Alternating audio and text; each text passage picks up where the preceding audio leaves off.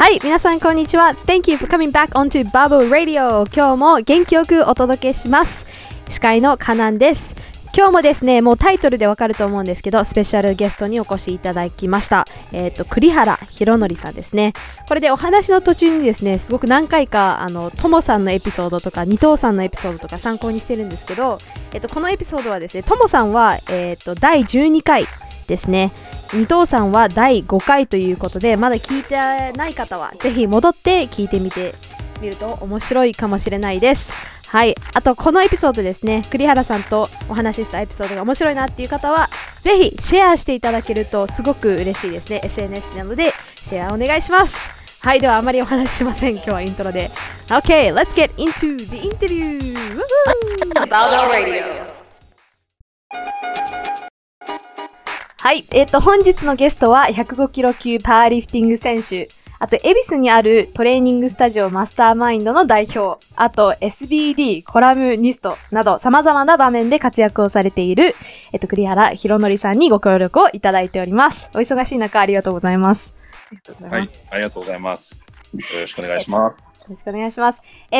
私は去年ですね、2019年東京のスポルテック展示会ブルのブースでですね、栗原さんが鈴木祐介さんとあと佐々木さんですねと一緒にセミナーをやってるところを見たり、その前にも何度かお名前を聞くことがすごく多かったので、今回も実際こういう風に直接お話を聞けるのがすごくありがたいなと思っております。ありがとうございます。いや、なんか光栄です。こちらこそありがとうございます。ありがとうございます。本日はまとめて3つのトピックについてお話を進めていけたらなと思ってるんですけど、1つ目が、栗原さんが10年近くパワーリフティングの大会に出場しているということで、パワーリフティングを、長期的な、アプローチとして見て、いくつかそちらの件を聞かせていただきたいのと、あと2つ目が、栗原さんが代表としている、マスターマインドで、開催されているパワーリフティングの大会、イベントについて。で、3つ目が、今月立ち上げられたオンラインコーチングについてですね、この3つのトピックでいきたいんですけど、大丈夫ですかね？大丈夫です。はい。多分。はい。そして話に入っていく前に軽くディスクレーマーとして今日のお話はあくまでも参考として聞いてください。健康にお悩みになっている方、怪我している方がいれば自分の意思とかにですね、アドバイスを受けるなど相談などしてください。ということで、ちょっと始めていきたいんですけれども、栗原さんの大会の公式記録って教えてもらってもいいですか？そうですね。僕、スタートした時は、83キロ級だったんですよね。当時 82.5 キロ級かな、古いやつだと。で、そこから、年々階級を上げて93キロ級で、今は105キロ級ですね。になってるんですけど、はい、今現在の数値で、お伝えすると、はい。去年の、国体でベストが出て、それがスクワットが、280、はい、で、ベンチが170ですね、170キロ、でデッドリフトが260キロですね。でトータルが710キロが今の、公式大会のベストですね。それで結構ジムとかでもあれですよね、公式ではないですけど自己ベストとか更新されてますよね。そうですね。練習ベースなんで何とも言えないですけど、はい。めちゃくちゃ強いですね。あと、プロフィールとか、ちょっと、私完全なストーカーになっちゃうんですけど、プロフィールとか見ると、栗原さんの初めてのパワーの大会、パワー系の大会が2010年長野ベンチプレス大会で合ってますよね。合ってます。はい。その初めて大会に出たきっかけも、もしくはパワーリフティングの大会に出場したいって思ったきっかけっていうのって何だったんですか？きっかけは、その2010年の時だと思うんですけど、僕がトレーナーをほとんどスタートしてた年ぐらい、多分駆け出しの頃なんですけど、はい、でその時に僕のトレーナーの、師匠みたいな方がいらっしゃるんですけど、はい、川村清さんっていう、名前出して大丈夫だと思うんで、川村清さんっていう、アルペンスキーの、コーチを結構歴任している方で、多分その業界の方は知ってる人も多いんじゃないかなと思うんですけれど、はい、その人にずっとくっついてトレーニングとかをまあ教えてもらってたんですけど、まあ、その時に、なんかその方が、川村さんが、まあ、パワーリフティングをたまたまなんか始めたらしくて。そうだったんですね。で、まあ、ビッグ3じゃないですか、パワーリフティングは。なので、まあ、僕も一緒にトレーニングさせていただいてて、じゃあ、お前も大会出ろみたいな感じになりまして、まあ、師匠が言ってるんで、出ますっていうだけですね。もうシンプルに。あと、栗原さん、あれですよね、大学もスポーツ系の、学部から卒業されてますよね。そうですね。まあ、スポーツっていうか、どっちかというと教員になる人が多いですかね。僕の、大学、まあ、日本大学の分理学部、体育学科っていう、まあ、今もあるはずですけど、そうですね、そこなので、はい。まあ、その、パワーリフティングに、始める前からも結構こういうスクワット、ベンチ、デッドリフトのトレーニングとかってされてたんですか？そうですね。トレーニング自体は、はい。本格的に僕がスタートしたのは高校の1年生ですかね。の時に、まあ、野球部だったので、まあ、そこでトレーニングコーチの人も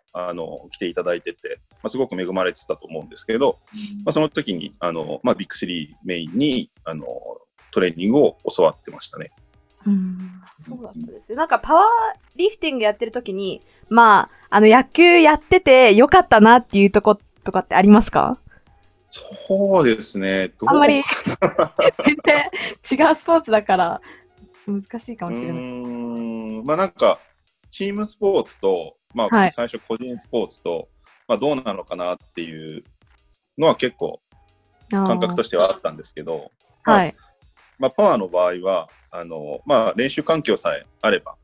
はい。まあ自分でできるので、あとやったらやったでも、まあ良くも悪くも全部自分のこう責任じゃないですけど、まあ、結果がねはっきりしているので、まあ、人のせいにできないっていうところだったりとか、はい、まあ、そういったところは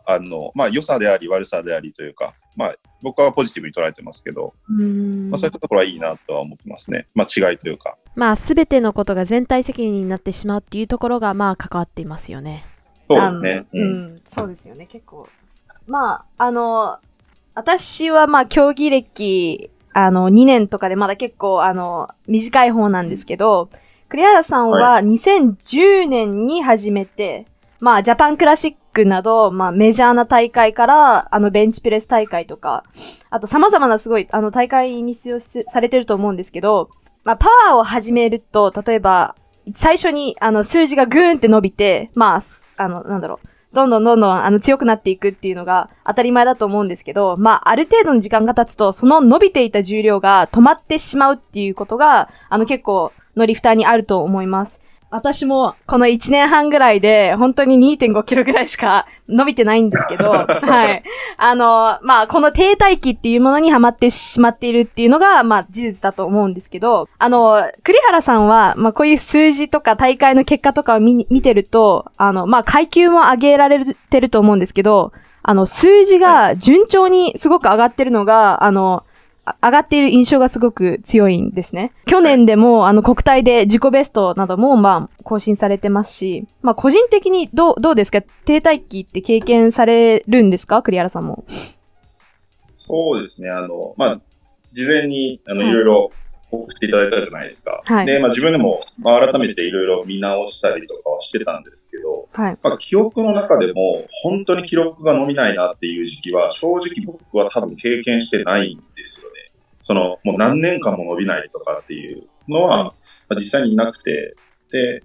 2010年が最初のそのベンチ大会、シングルベンチの大会だったんですけど、はい、2013年から2016年ですかね、の3年間は、まあ、今のこの店舗、お店をオープンしたっていう関係もあって、はい、まあ、パワーをまあ一切やってないんですよね。トレーニングはしてますけど、はい、っていうところもまああるので、最初のこう前半の期間っていうのは、まあもう師匠に言われて出ろって言って、はい、出てたぐらいの感じなんで、はい、よく分かってないですね、トレーニング自体、パワーの。はい、自分の中でなんかそこを競技歴に含めていいのかなと、ちょっと疑問っていうのがあるんですけど、まあ、実際にでも、まあ、2016年からまあ復帰というか、しっかりとパワーをまあ本気でやってみようって思ってからは、まあ階級のことももちろんあるんですけど、やっぱ停滞期っていうのは、まあないかなっていう感じはしますね。細かいのはもちろんあるんですけど。はい。階級を上げてるっていうところで、はい、これ、上げてるから、順調に伸びてる。上げた時って、感覚ってどうですか？調子ってめちゃくちゃやっぱりいいんですかね？まあなかなか結構それは難しくて、はい、やっぱ適正体重とかっていうのがあるとは思うんですよね、それぞれ。骨格が全員違うと思うんで。はい。単純に考えると、やっぱりウエイトがあれば、あっただけ上がるっていうのは、まあスーパーヘビー級とか見ればわかるとは思いますけど、ただこう増えた筋量だったりとか、あとはまあ脂肪ですよね、重量級になってくると。そこのこう兼ね合いで体の使い方っていうのが確実に変わってしまうんで、それは減量してる、逆にこう階級を下げてる人ですね、上げてる場合じゃなくて、下げてる時も、まあ、その関節の動きとか、こう、まあなんかベンチとかだったら、こう、ボトムのポジションでのこう脇の隙間の違いとか、スクワットとかでも股関節のこうなんか隙間の違い、膝の厚みの違いとか、そういうので、結構使い方が変わってくるんで、まあ、そこが、まあ、自然とできる人は増量しようが、多分減量しようが、いい記録っていうのは出ると思うんですけど、それが、まあ、うまくできない人っていうのは、上げても下げても、まあ、こう、うまくアジャストできないのかなっていう。まあ、理解していれば、多分それは対処できることだと思うんですけど、おそらく僕が、見てきてる中だと、理解してる人は、そんなに多くないんじゃないかなっていう印象はありますね。うん。なんか自分が階級上げて、個人的に経験した、なんだろう、そのアジャストメントみたいなのって、例えば何かあったりしますか？階級を上げて、まあ、やっぱ腹圧のかけ方とかですかね。は、結構違うと思います。どういう感じで違うんですかね？私想像できないんですよ。腹圧のかけ方があったって変わってくるんですね。体重が上がれば上がるほど。やっぱり胴回りというかお腹周りって脂肪もつきやすいですし、はい、まあ、僕983、93の時はまあ、ベルトの SBD のベルトですけどは L サイズを使ってましたけど、はい、今はXL じゃないと、まあ、いいこう感覚で腹圧がかからないんで、それも違いますし、はい、そうですね、まあ、特にスクワットの時とかは大きく違うなっていうのは感じますけどね、まあ、表現がすごくやっぱり腹圧ってこう言葉だけだと難しいですけど、そうですね。確かにベルトのサイズとかも、まあもちろんあると思いますけど、なんか栗原さんは自然的にこういう風に105キロ級まで上がっていったんですか？それとも、増量して上げていったんですか？僕は増量ですね。もう意図的に上げたっていう感じです。で、今あれですよね。今もちょっとインスタで見たんですけど、減量されてますよね。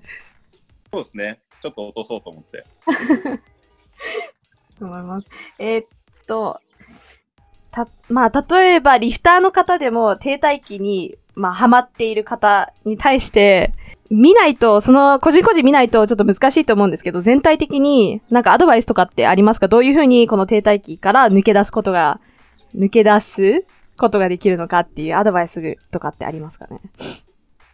そうですね。やっぱりまあ見ないと何とも言えないというところはまあもちろんあるので、まあ、それをありきって聞いていただけるといいんですけど、まあ、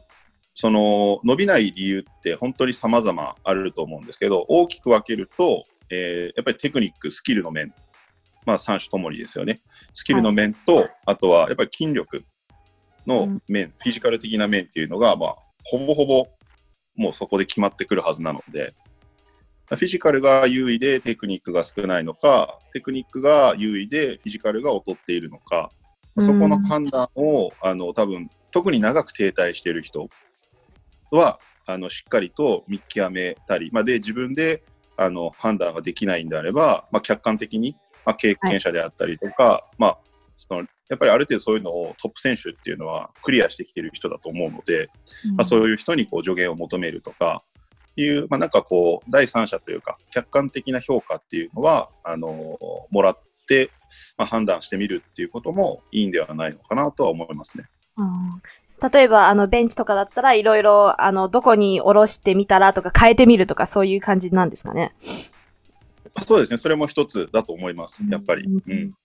まあ、いろいろ挑戦してみて、アジャストメントしてみてって感じ。まあ、でも同じことを何回も何回もやってても、あれですもんね。伸びないですもんね。どうなんだろう。いろいろ変えてみないと。そうですね。まあ、どんなやり方でも伸びてる時って伸びるんで、いいとは思うんですけど、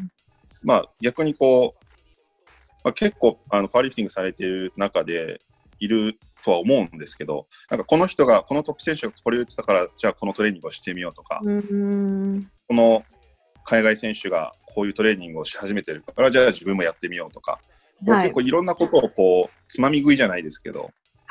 してることもすごく多いと思うんですよね。自分に合ってないかもしれないのに。はい。多すぎるんじゃないのかなっていうケースも特にやり始めの人とかっていうのは、まあ、やった方がいいとは思うんですけど、基礎的なことをしっかりやってやり詰めていった方が結果としては怪我も防げると思うし、まあ、変な停滞期っていうんですかね、こう、にはならないんじゃないかなと思いますね。あと、プログラミングとかってどう思いますか？全く同じプログラミングをやっていても、まあ、限界はあると思うんですけど、まあ、プログラミングの中でもいろんな、例えばインターネットとかでもすごいたくさんのプログラミングのプラットフォームじゃなくて、テンプレートとかいっぱい出てると思うんですけど、なんかいろいろ変えてみて、挑戦して練習してみたりっていうのも大事だったりすると思いますか？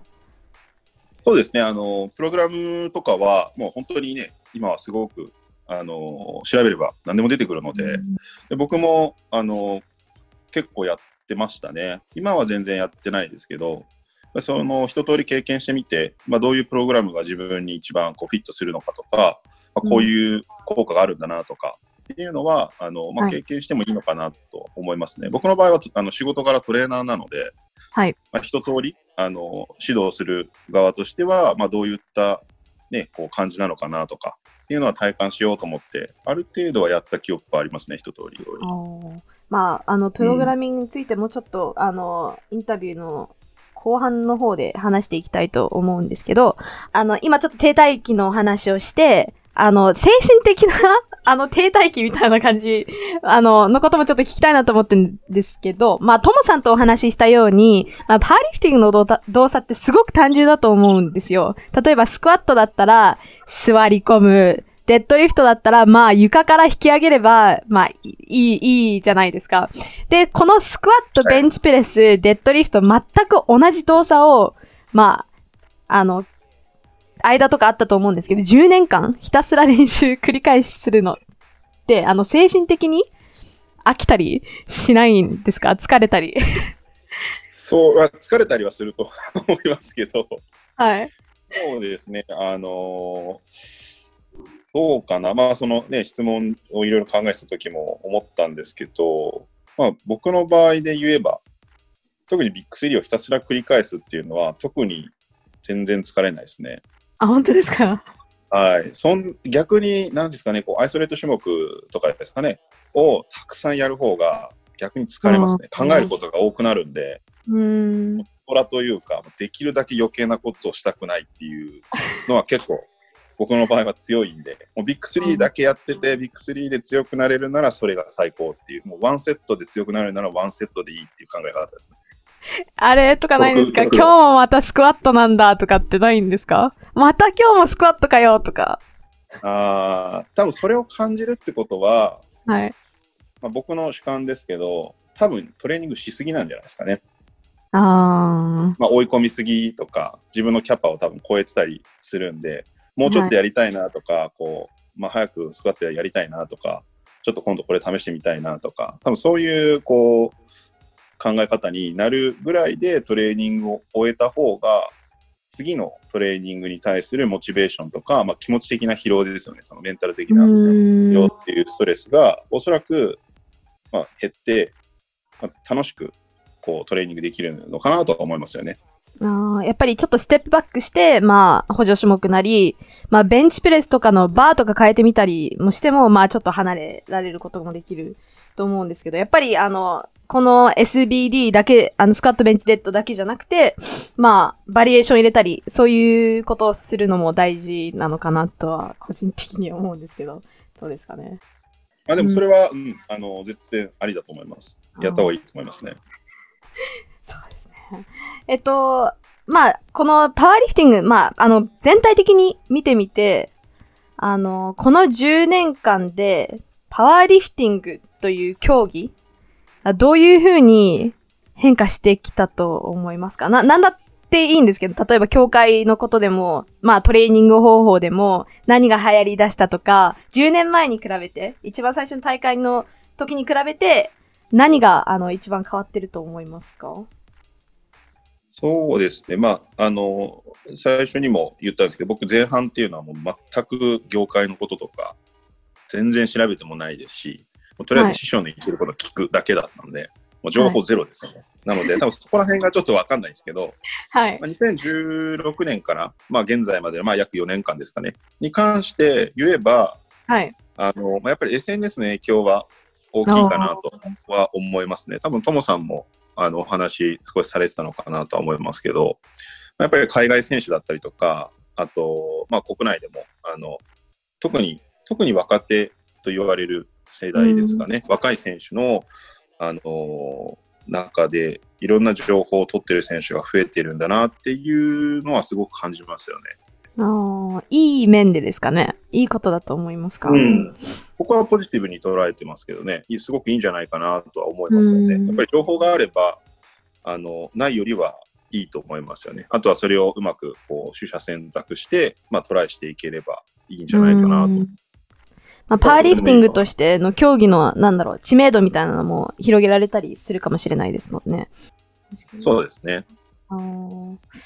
あとあれですね、初めて今知ったんですけど、2010年の時は 82.5 キロ級だったんですね。階級が。そうです、そうです。そうです。階級変更が、その翌年ぐらいからあったんじゃないですかね、多分。全階級ですか？全階級ですね。変わってるはずですよ。そうなんですね。結構、もっともっと昔は多分もうちょっと違かったんじゃないですかね。なんか、そんなのも、多分記録を見れば、調べればすぐ出てくると思いますよ。これ JPA だけですか？それとも世界 IPF もなんですか？多分 IPF 主導じゃないですか？ですよね。知らなかった。めっちゃ面白い。はい。そうですね。まあ SNS の広がりもそうですし、あとは何かあったりしますかね？なんか変わったっていうの。変わった。トレーニング方法ですかね、やっぱり。まあ、新しい、例えば RP とかも最近なんですかね、入ってきてると思いますし、最近みんな選手も RP 使いながらトレーニングされてる方もいっぱいいると思いますし、まあそうですね、トレーニングに対する考え方も変わったのかなってちょっと気になりましたね。はい。そうですね、多分捉え方はいろいろと変化していますね。個人的にはどうですかね？なんかまあ、パワーリフティングやり始めた時に比べて、栗原さんのパワーリフティングに対する、まあ、考え方とか、価値観とか、まあ、トレーニングに対しての見方って、この何年間とかで、どういう風に変わりましたか？そうですね、僕、まあ、パワーリフティングに対する考え方で言うと、まあ、競技スポーツっていう側面と、障害スポーツっていう側面、2つの側面ですかね、があるってずっと、まあ、スタートした時からそれは、まあ、そういうふうに捉えていたんですけど、まあ、それだから結構素晴らしいなとは思っていて、まあ、社会人、特にですけどね、社会人になってから、まあ、誰でもまあ、競技ってほとんどしない人が多いと思うんですよね。いろんなスポーツやってたけど、みたいな。まあ、パワーって、それがまあ、やりやすいといえばやりやすいんじゃないかなと思うんですよね。トレーニングする環境さえあれば、あと自分が大会とか出るっていう風な、チャレンジをすればできるし、まあ、大会出なくてもいろいろと自分の中でベスト更新するとかいう風なことがあれば、まあ、それが一つ、まあ、自己実現をできるというか、そういったいいものというかいいスポーツなのかなっていうのが捉え方としてはずっとはい、変わってはないですね。まあパワーリフティングをやり始めた時ってすごく燃えてる選手が多いと思うんですよ。でもこれが4、5年とか経つとやっぱりトレーニングを長期的に考えなきゃいけないので、まあこの燃える感じがなんて言うんですかね、見方がちょっと変わってくるんじゃないのかなって思うんですけど、どう思いますか？そこはあんまり変わってないですかね。いや、なんて、まあ、パワーリフティングをもう、ね、やりたくないとか、そういうモチベーションみたいな低下っていうのはないですけど、まあ、やっぱりいろんなことはあるので、まあ、その中での浮き沈みみたいなものはやっぱり絶対ありますよね。やっぱりお仕事もありますし、まあ自分のトレーニングも自分の家族もいる人もいっぱいいると思うので、そこでバランスの仕方っていうのも、はい、感じるのかなと思います。どうなんだろう。わかんないですね。私も2年とかなんで、なんとも言えないんですけど。まあ、それでちょっとジムの方に進んでいきたいと思うんですけど、トレーニングスタジオ、マスターマインド、2月で8周年超えたっていう、迎えたっていうことですよね。はい。このマスターマインドっていう名前の由来って何なんですか？ちょっと個人的に聞きます。いろいろと、まあ、あるのはあるんですけど、なんか英語でマスターマインドっていうので、いろんな意味が多分あると思うんですよね。で、まあ、その中で、いいなと思ってたのが、まあ、なんていうんですかね、心のつながりを持った集合体っていう表現があったりとか、まあ、一つのことの才能に長けるっていう表現があったりとか、はい。あとは様々な事柄をマスターしていただきたいなっていう、まあ、主にその3つですかね、僕がつけた最初の意味合いっていうのは、まあ、そういうのを含めて、まあ、マスターマインドっていうのを、つけましたね。トレーニングだけじゃなくて、いろんな面で。そうですね。はい。それ、ま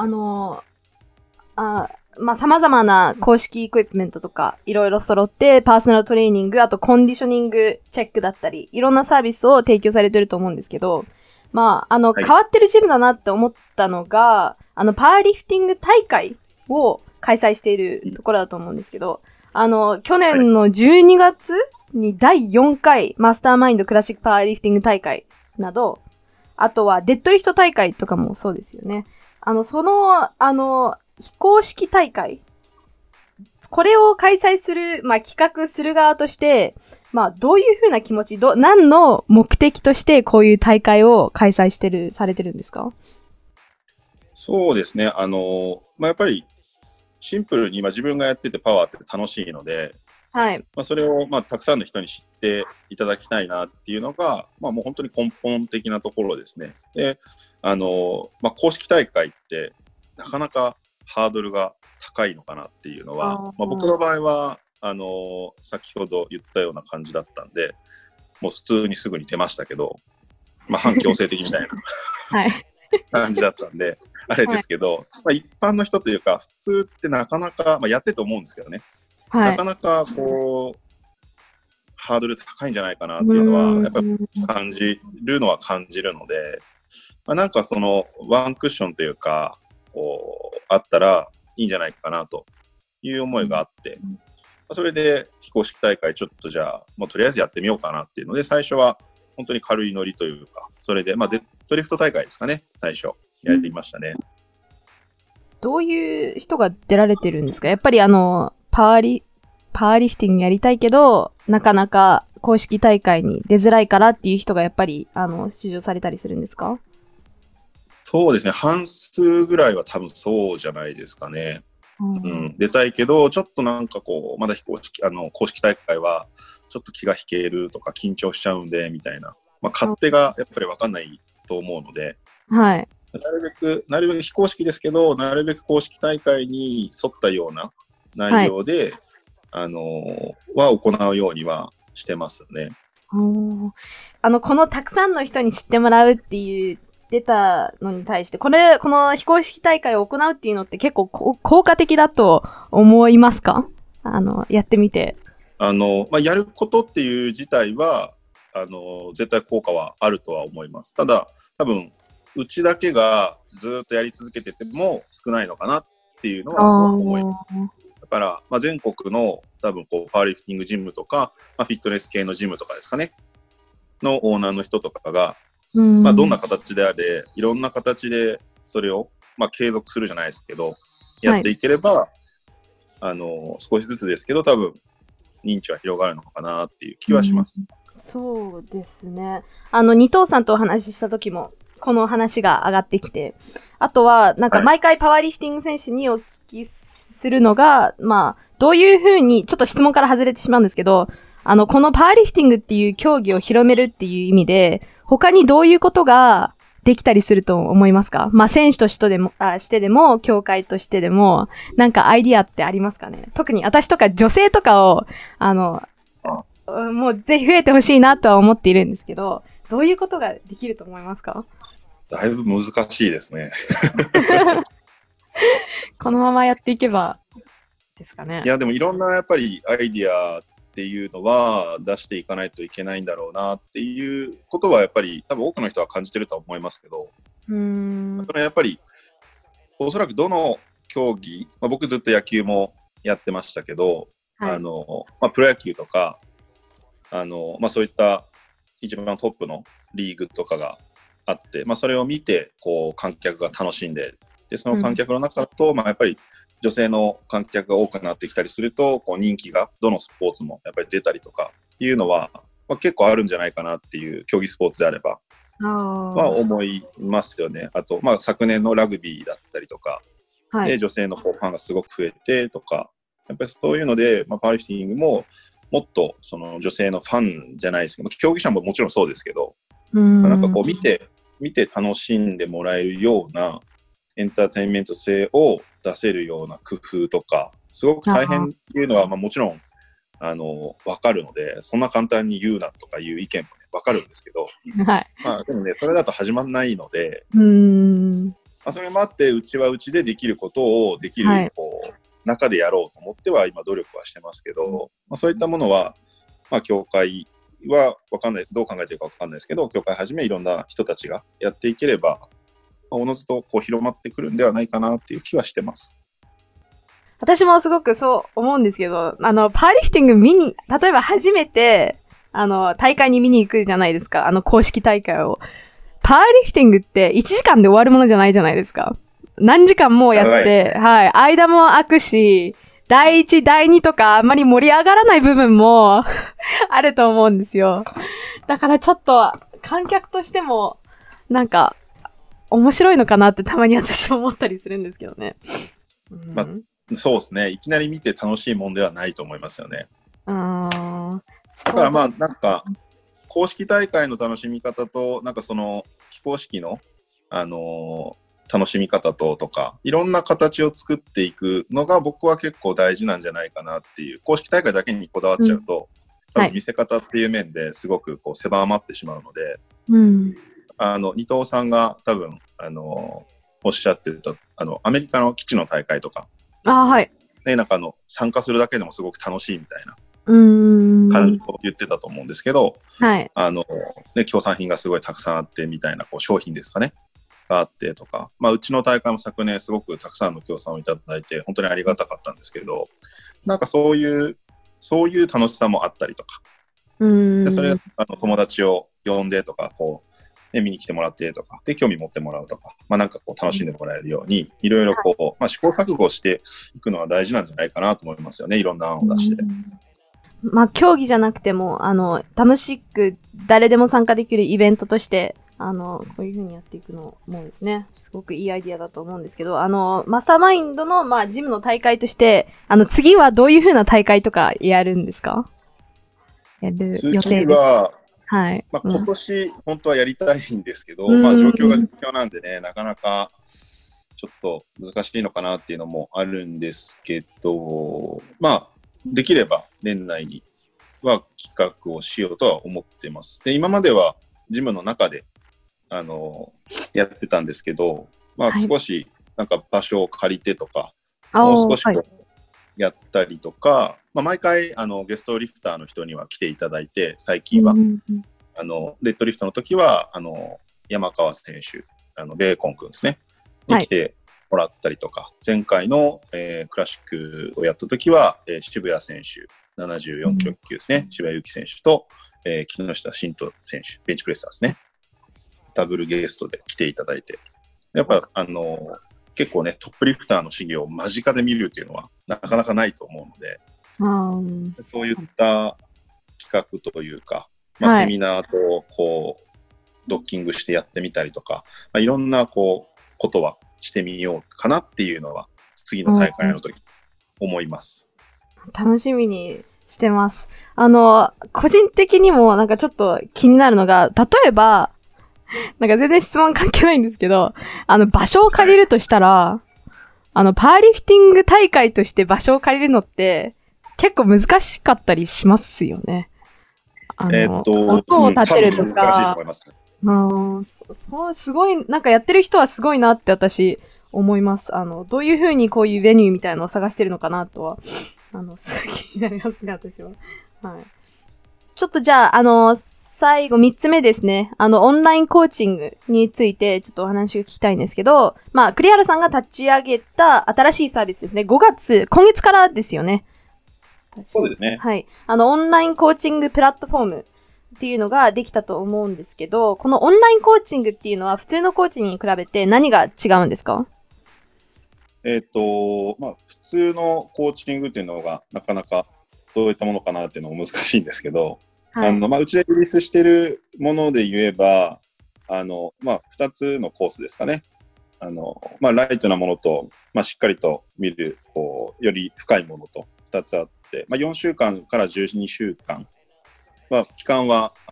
どっちのプランも一緒ですけど、1つはプログラムを希望に合わせて作成をすると。で、もう1つはプログラムの作成プラスフォームチェックと、あと、どこか悪いところだったりとか、フォームに問題があって、単純にスキル要素だけでカバーできない身体的な要素っていうんですかね、関節だったりとか、そういったところをクリアにするコンディショニングのメニューをも作りますっていう形の、2プログラムというか、2コースありますね。そこは結構違うと思います、他と。やっぱり連絡とかは、SNS を通してお話ししたり、相談したりっていう感じなんですか？それともSNS で動画を上げたりっていうやってる方もいるとは思うんですけど、そういう風な感じなんですかね？そうですね。基本的には連絡方法とかは最初はカウンセリングシートとかメールでお送りして、はい、記入をしていただいて、でその後はトレーニングの動画をやっぱり撮っていただく形になるケースもあるので、その時はインスタグラムなどですかねに上げていただいて、それをチェックして、でそこの DM でやり取りをするか、LINE の方でやり取りをするか、そこは利用していただく人に選んでもらっている感じですかね。結構じゃあ頻繁にやり取りはできるっていうことですね。そうですね、基本的にはできると思います。はい、こういうコーチング、オンラインコーチングのプラットフォームっていうのもこれからどんどん増えていくと思ってるんですね。それでパワーリフターとして、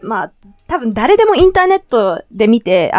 無料のテンプレートとか引っ張ってきて、それを自分で練習するっていうことは誰でもできると思うんですけど、なんで、個人的にこのコーチっていうのをつけて、パワーリフティングっていう練習を行った方がいいって思いますか？やっぱり基本的には僕はトレーナーっていう元々の職業っていうんですかね、そういう側面も持っているので、考え方がいろいろ一般の競技者の人とかとは違うと思うんですけど、はい、やっぱり、パワーリフティングに限らずどんなスポーツでもコーチの存在ってすごく大切になるとは思ってるんですね。っていうのはもう客観的に自分の動作であったりとか、プログラムの進捗状況とかの評価っていうんですかね、判断っていうのをしてくれる、コンディションの把握だったりとか、アドバイスというか指摘ですかねをしてくれるっていう存在はとても貴重かなと思います。やっぱり自分で気づける優れた選手は気づいている人も多いとは思いますけど、それでもやっぱり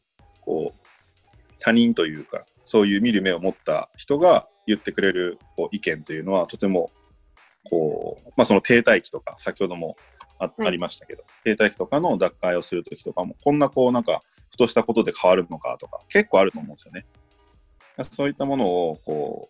う、もらえる、結構大切な存在かなとは思いますね、コーチっていうのは。やっぱりあれですよね、ネットとかで、例えば YouTuber の方が、上げている動画を見て、それを真似してやるのと、やっぱり自分にちゃんとついてくれるコーチがあるのって、全然やっぱり違うかもしれないですよね。そうですね。だいぶ違うと思います。やっぱり。はい。怪我の予防とかにもなると思いますね。あと、フォームとかを、まあ、誰かの真似して、フォームをこういう風にアジャストメントしていくっていうのも、まあ、自分に合ってるわけとは限らないので、やっぱり怪我の予防としても、コーチっていうのは必要になってくるんですかね。と思います。本当に。はい。それはその通りだと思いますよ。はい。栗原さんのコーチングのこういうメニューじゃないですけど、情報を読んでみて、RPE っていうのをベースにしながら練習を、プログラムを組んでいくっていうのだと思うんですけど、まあ、RPE についてちょっとだけ、触れてほしいんですけど、もう、RPE 知らない人は、間違ってたら言ってくださいね。自覚的運動強度っていう風に訳されるんですけど、まあ、運動するときの、まあ、主観的負担度を数字で表したもの。で、パワーリフティングでは、1から10で表せることが結構ほとんどだと思うんですけど、考え方としてすれば、RP が9だったら、あと同じ動作を、あと一発できるぐらい、ギリギリできるぐらいの強度。RP8 だったら、あと2発同じ動作をできるような強度っていう感じだと思うんですけど、この RP を使ったトレーニングを使ったトレーニングをおすすめする理由っていうのって、何ですか、栗原さん。まずはやっぱり自分の体のコンディションを、しっかり把握しないとできないことにはなってくるんですよね。RP が今いくつなのかっていう感覚ですよね。まあ主観なので絶対ではないですけど、やっぱりそこをきっちり把握する能力っていうんですかね。がとても大切にはなってくるので、まあそこをやっぱり養えるというのは大きいかなと思いますね。やっぱり RP 使えない人とかって、やっぱり出てきますよね。私もあんまり得意ではないんですよね。RP、自分があと何発できるっていうのも、わからなかったりする時とか結構あるんですよ。その人たちに、はどういう対応をするんですか？動画を見てとかなんですかね。まあ、僕は普段ね、パーソナルトレーニングとして、もう対面で、やらせていただいてますけど、まあそこであればね、もうパッと見て、まあやっぱり経験値ですけどね、もうこれは感覚的な。で、これはどうかなとか、今 RP いくつぐらいでしたかってお聞きして、まあこれぐらいですっていう。で、主観と客観を合わせていくような作業は結構、まあやってるんですけど、普段、ジムでも。やっぱそれ、まあオンラインでその動画を撮っていただければ、まあそれがオンライン上でできるので、でやっぱり僕らは経験的に多分そこまで大きく外してはないので、RP。はい。はい。そこの、まあ、感覚値のすり合わせっていうところが一番トレーニング、まあ、RP に限らずですけど、はい。フォームであったりとか、そういったところが一番大事になってくるところかなと思いますよね。なんか、私も今、ジャクソン君にコーチング受けてて、本当に、これ多分、間違ってるんだなっていう RP をたまに送っちゃったりするんですよ。それで、またプログラミングがその RP に対して組まれちゃうと、トレーニングも、また、バラバラになっちゃうんですよね。なので、なんか、今後、RP を使ってトレーニングを進めていきたいなって思ってるアスリートに対して、注意点とかって、なんか、ありますかね？まあ、RP を使うことですよね。そうですね。まあ、一般的にも多分言われてることだと思うんですよ。RP を、まあ、調べた人だったら少しわかると思うんですけど、まあ、今ね、言ってたように難しいんですよね。RP の評価っていうのが。はい。で、それで、ね、やっぱりその後の、まあ、負荷、強度とかは、その自分が感じた RP からやっぱり決まっていくことにもなっていくので、まあ、そこはこうミスをしたらどうしようとか、はい、いろいろあるとはもちろん思うんですけど、ただそれもやっぱり自分自身のコンディションとか、能力とかを把握するためには結構貴重なことなので、変な言い方ですけど、それはそれとしてしっかり受け止めた方がいいと思います、僕は。それもやっぱりトレーニング、RP が全然違うとか、でそれが違かったっていうことをもとにして、じゃあより良くするために今こういったことをしようとか、そういうふうに持っていけるような、メンタルじゃないですけど、いうことはとても大事かなと思います。なので、最初から完璧を求めようとしない方がいいと思います。だいたい RP8 かなとか。でちゃんとコーチに見てもらって相談してどうですかって感じで。そしたらあれで、はい、すいません。どうぞ言ってください。なんか RP で私すごく思うのが、あれなんですよね。例えば、あまり、例えば、犬が死んじゃったとか、精神的な落ち込みとかで、サボる意味で、RP は、例えば6だったのに、9でしたとか言っちゃったり、できると思いませんか？ RP 使うと。例えば、彼女と別れたとか、そういう寂しいとか、そういう精神的なアップダウンのベースにして、RP つけちゃったりする時もあるんじゃないのかなと思うんですけど、サボりの、あれで。それは、表現がね、サボるっていう表現になるのかはわからないんですけど、今言っていた例としては、全然それはそれで僕は正しいと思いますよ。やっぱりね、心身はやっぱりつながっているので、だからそれで、そういう、良くないというか悲しいことが起こって、翌日のトレーニングとかその日のトレーニングで、RP がすごくどうなったとかっていうのも、それも一つトラッキングをしっかりして残しておけば、それに近い状況が次起きたときは、これぐらいしか重量上がらないんだなとか、だったらこういう強度で徹底してやっていかなきゃいけないなとか、そういう捉え方をした方が、僕はいいんじゃないかなとは思いますね。やっぱり主観的なものなので、そういうのも全部含まれますもんね。精神的なことも、体のコンディションとかも全部含めて RP だから、それはそれでいいっていうことですかね。と僕は自分の場合は考えてますね。それも含めて全てっていう形ですかね。やっぱりちゃんと自分を把握していくことのトレーニングに RP はとても向いていると思いますね。確かにそうかもしれないですね。あとコーチもしっかりアスリート、トモさんともお話ししたんですけど、アスリートの性格とかコンディションとかも全部理解してアドバイスをすることっていうのも大事ですよね。そうですね。コーチングする側もすごく大事だと思います、これは。ちょっとそろそろお時間なんですけれども、今後の栗原さんの目標とかって何だったりしますか？ジムの目標とかでもいいんですけど。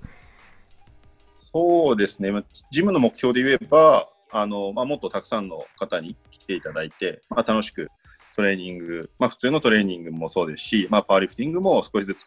やっていただきたいなっていうのがありますね、ジムとしては。あと、もうちょっとね、大きく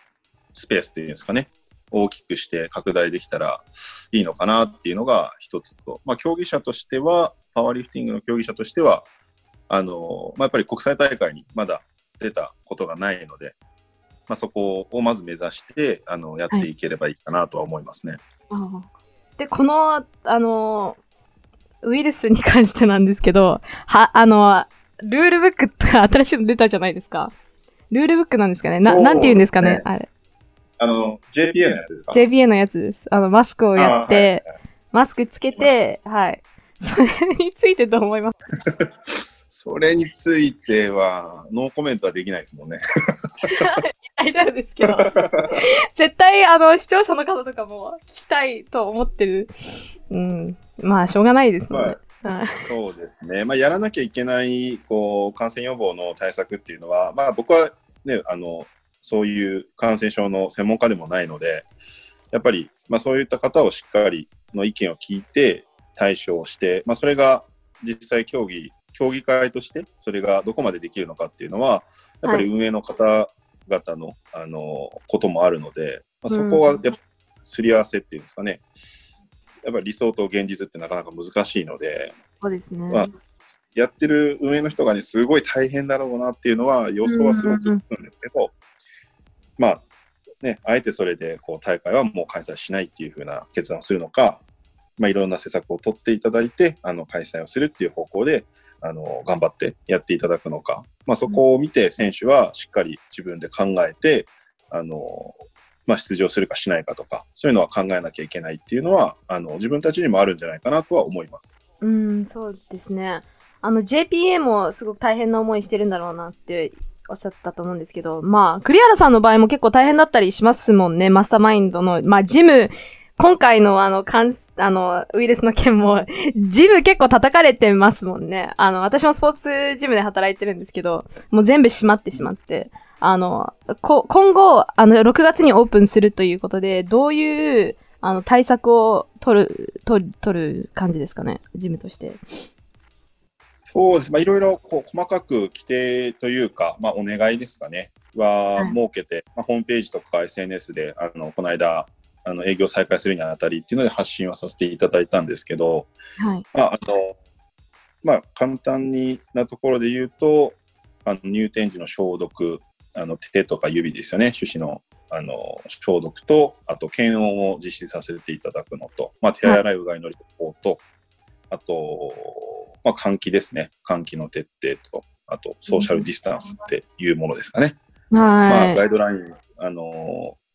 をしっかり守ってやっていただいたりとか、あとは1時間以内の